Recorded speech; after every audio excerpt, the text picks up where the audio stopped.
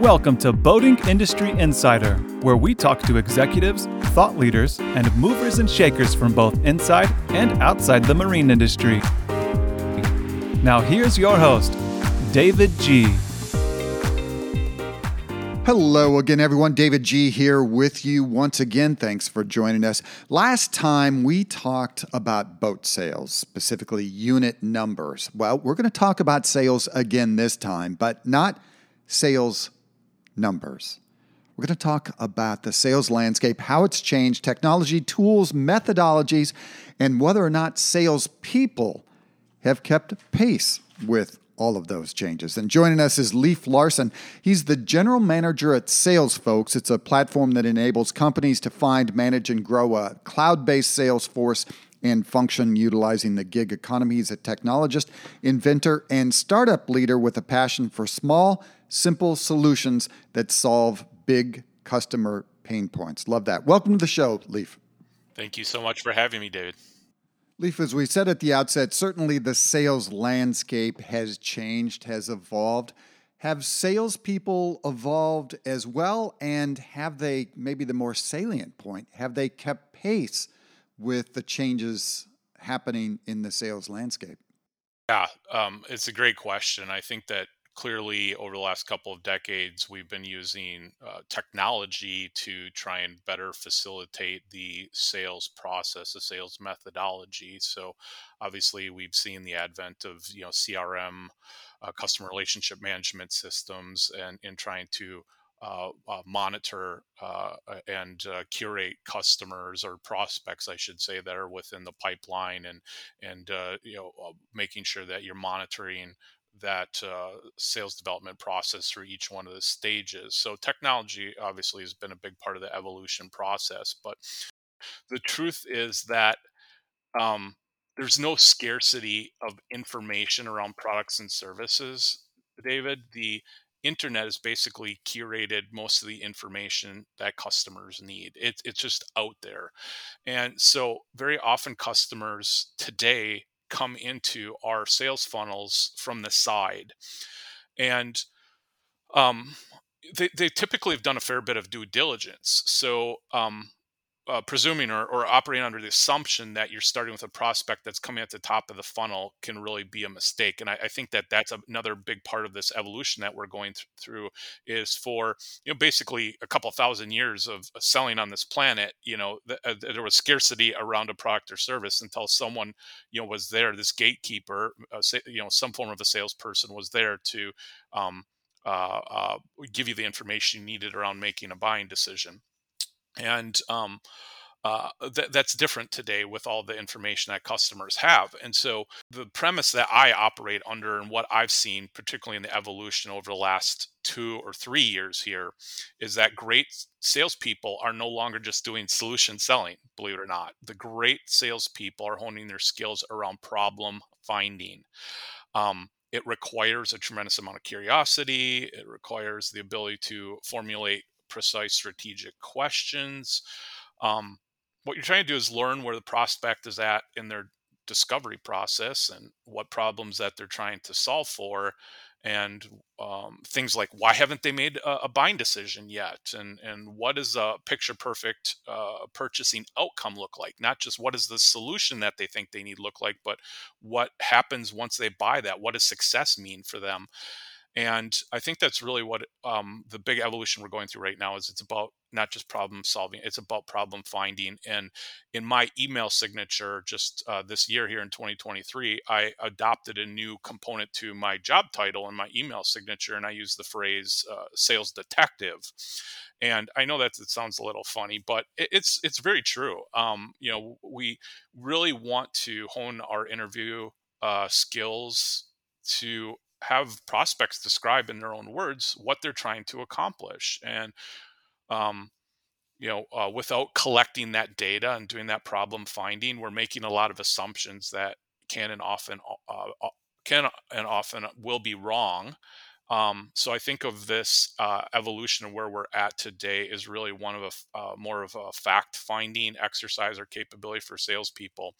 I'll just mention one last comment here on evolution. Another problem is that salespeople hold on to their tacit and explicit knowledge too tightly. Um, uh, this is a very human thing. I think that we look at this information as differentiators for us, and so it's not unnatural to hold on to knowledge. And tacit knowledge, by its very definition, is unspoken knowledge, and so it's not uncommon for us to want to protect what knowledge we have, to set ourselves apart, and to continue to have what we perceive as value, or worth, being worthwhile.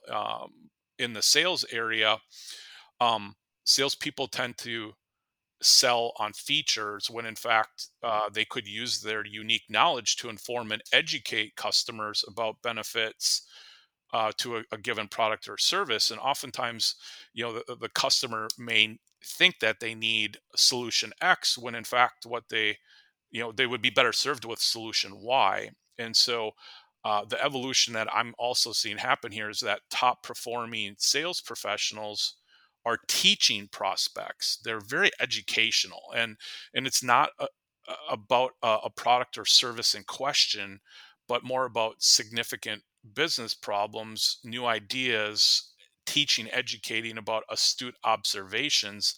And so those top salespeople they realize they have this tacit and explicit knowledge that they contain, and they're almost repackaging that as a strategic differentiator in how they redeploy that back to the customer versus holding on to it tightly. And so they end up subsequently being less prescriptive, like you need this, and they're more educational and consultative about sort of the problem solution matrix that the customer, the client may be operating in.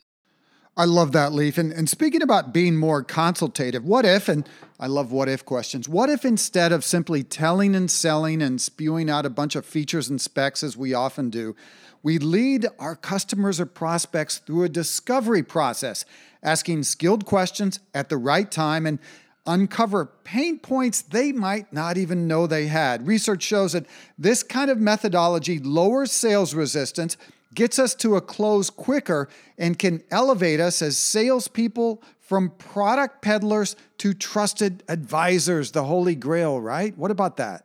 We're finding that there's these common traits amongst those high performing salespeople that others can and should know about.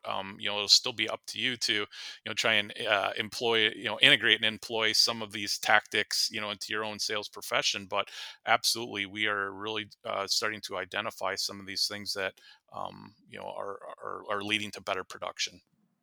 Talking about identifying things and looking at new research as you and I constantly do, I came across a factoid the other day that really piqued my curiosity. I think it's from Salesforce that top producing salespeople ask 40% more questions than average salespeople and talk about themselves and their products 63% less. So why, oh why, Leaf, if we have that research, are so many salespeople still stuck spewing features and specs?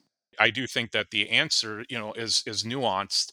Um, Part of it is that we like the sounds of our own voice. I think that there's a lot of ego tied up into it, and we tend to sort of overshare information, assuming that somehow with more of this information up front, it's going to be compelling for the customer to want to stick around for the purchase. When in fact, I think what you've identified correctly is that integration of storytelling into the model can uh, be really, really helpful because of these, tribal instincts that we have around the conveyance of information that go back, uh, a long time. It's just a better way to share the information. But I also think that we tend to get a little bit focused, overly focused on the specific objectives and outcomes that we have at the expense of the specific objectives and outcomes that the customer has. And that's why you end up seeing salespeople who oversell, and are spending that 60% of their time talking instead of 60% of their time listening. Um, so those are just a couple of reasons why I think that we get there. Um, I also think that there's a certain amount of nervousness that some salespeople, they tend to be high energy, very passionate, very energetic, and um, they're not always comfortable with pauses. You know, it tends to be, sometimes they get so into uh, what they're doing, and that passion, can be well received by a customer, that you care, and that you find meaning around the particular thing that you're representing. But at the end of the day, if you're not leaving openings for the customer to have that engagement, it ends up becoming a very one-sided proposition. And I think that that's where it becomes a turnoff, for customers, because they too want to participate in that conversation. They want that to be bi-directional. So learning to take pauses and breaks, I think, is another thing that even good salespeople could practice a little bit more. I love that, Leaf. It is a conversation, right? We sometimes forget that's what we're having. It's a conversation. I've not heard that articulated quite like that before. So I spent a decade and a half in the TV news business, and dead air, as we call it, is one of our worst nightmares. But I actually like to build deliberate natural pauses into my speeches and sales presentations and let the words breathe a little bit. I think it feels more natural. And again, I think it also can lower the pressure and the sales resistance. Leaf, we've already identified a few character traits of top producing salespeople: being curious, asking good questions, listening more. Let's take that a little deeper. I'm curious, what do you consider maybe the most undervalued characteristic or trait of a successful salesperson? Recognition of speed. So every single sales opportunity that exists worldwide, there is a decay rate to it, and you need to think about it in that context. What is an opportunity now very much can dissipate or even disappear tomorrow, and there, um, your ability to convert a customer falls off a cliff from that second that the prospect self-identifies. Why? There really isn't any scarcity in terms of customer choice, when it comes to how they can go about solving their problem. If you think that you don't have any competitors and you're wholly unique in the marketplace, you're just fooling yourself. you know i I think it's become even hard to invent new products and services, because whatever you think you invented, this great new mousetrap, surely some kid in a basement someplace has also just invented that thing. I mean, it's just what happens in a world where the population's 8 billion. Like, everything exists out there, and it's readily available at all places, all times. So there really isn't that scarcity there. um, so often, the first who responds to a customer opportunity has a better chance of winning that business. And so, whether you respond in 1 minute, 1 hour, 1 day, that can have a dramatic impact on the probability of conversion. So, I think that that's an undervalued characteristic, is the clock speed of your time to response, and that's something that I think really smart sales orgs are constantly working on, is that time to response. So that's one that I'll give you. Secondly, another undervalued characteristic that I'm just going to double down on, because you're talking about this, and I just have to double down on, is listening more than you're talking. Folks, there is research-based evidence that top 20% of sales performers are outperforming the bottom 50% of professionals combined, and they're spending about 60% of their time listening to customers, about 40% of their time talking. In the old days of sales, there was a lot of showmanship, there was a lot of hand waving involved with sales. That isn't the case any longer. Active listening is the most underdeveloped skill of most of us salespeople, and yet, for those who hone that skill, it is a remarkable superpower. So I know, David, you mentioned it. I know this is something you've really keyed in on, and I just wanted to double down on that, because I wholly agree with you on that. Totally undervalued characteristic, and one that you're never perfect. You never have mastery of that, but rather you're constantly a work in progress. And so having some humility around that, and checking yourself from time to time and saying, how did that conversation go with that prospect or that customer? And did I hear them out? Was I listening? Was I doing active listening? Was I asking good questions? Doing that constantly is going to be a huge boon to your success. Yeah, I totally agree, Leaf. And before we move on to my next kind of related question, I'll flip it a little bit. I want to mention something that author and speaker I interviewed by the name of Rene Rodriguez writes about. Now, he has a book called Amplify Your Influence that I really liked. And he explained to me that he came up with a formula in a sequence for what it is that we're talking about. And it's easy to remember, too. The acronym LOVE. Listen, observe, validate, expand. Listen, observe, validate, expand. Practice these 4 things and use them well, and, well, we'd all be better off, salespeople or otherwise. Okay, now let's move on. We've talked about the most undervalued character trait as a salesperson. Now let's talk about the most overrated one. This answer might surprise you, but where I'm at in terms of my uh, career trajectory within the sales sector, I just feel like I really need to talk about this one right now. And I think that that's about hitting your number. And I think that hitting your number is an overrated characteristic, not an underrated characteristic. And I know that that may sound absolutely crazy considering the fact that nearly 50% of all salespeople today do not hit quota. The idea that hitting your number or exceeding quota um, could be an overrated thing. I know that it sounds counterintuitive, but I think that um, hitting your number merely by closing deals in a given period is not the right place for the sales field to be right now. And hear me out on this. You see this mentality in the stock market, and I'm just trying to use this as a bit of an analog here. But in the stock market, all these companies today will literally do anything to hit their number for the quarter. And I think Charlie Munger and Warren Buffett have really talked about the all the downsides to short-term thinking, short-term goals, short-term performance goals. The short-term thinking is like friggin' kryptonite for building sustainable futures. And so salespeople that have the majority of their comp tied to short periods of time just simply aren't aligned towards the needs of customers or the businesses that they serve. And there's just, I find this sort of ironic. And instead, I'm hoping that we get back to a more sensible sales models where there's this symbiotic relationship, between the comp, slash upside and some relationship into long-term performance. And unfortunately, I feel like the pendulum has swung really far in one direction.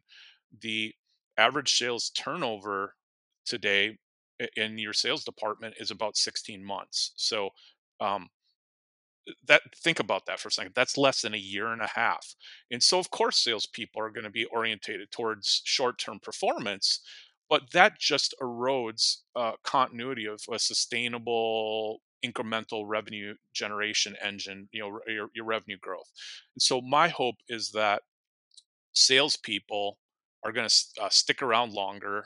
Start to think of this. I think it was Reid Hoffman that had mentioned this, but he talked about the tour of duty. Like, come in and stay for some period of time, like 2, 3 years, 4 years, but pick a tour of duty and come in there and stay there.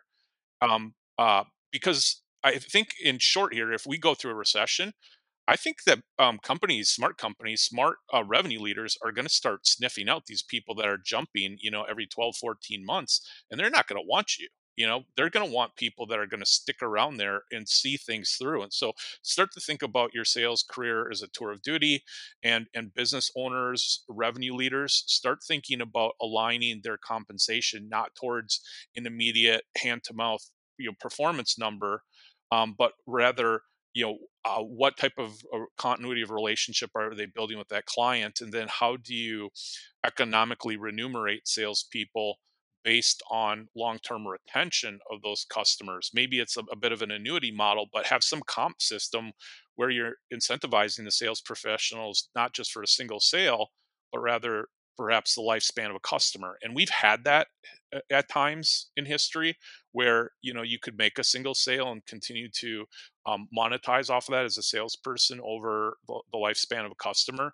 We really got away from that, and it's all been about short-term performance. And I think we need to rethink that a little bit. We absolutely need to rethink that model, Lief. I could not agree more. That means sales-centric organizations, salespeople, as a society, Wall Street, however big and broad you want to think of it. Short-term thinking definitely causes long-term problems. And we're going to leave it there. That could probably be the subject of a future podcast, a future book, a presidential campaign, what have you. But that is all the time we're going to have for this episode. Lief Larson, General Manager of Sales Folks, technologist, inventor, and startup leader with a passion for small, simple solutions that solve big customer pain points. Thanks for being along for this edition of Boating Industry Insider. Thank you so much, David. Great to connect with you again. And as always, we appreciate you coming along for the ride as well. For this edition of Boating Industry Insider, I'm David G. Stay happy, stay healthy, stay safe, and we will see you on the water. So long, everyone.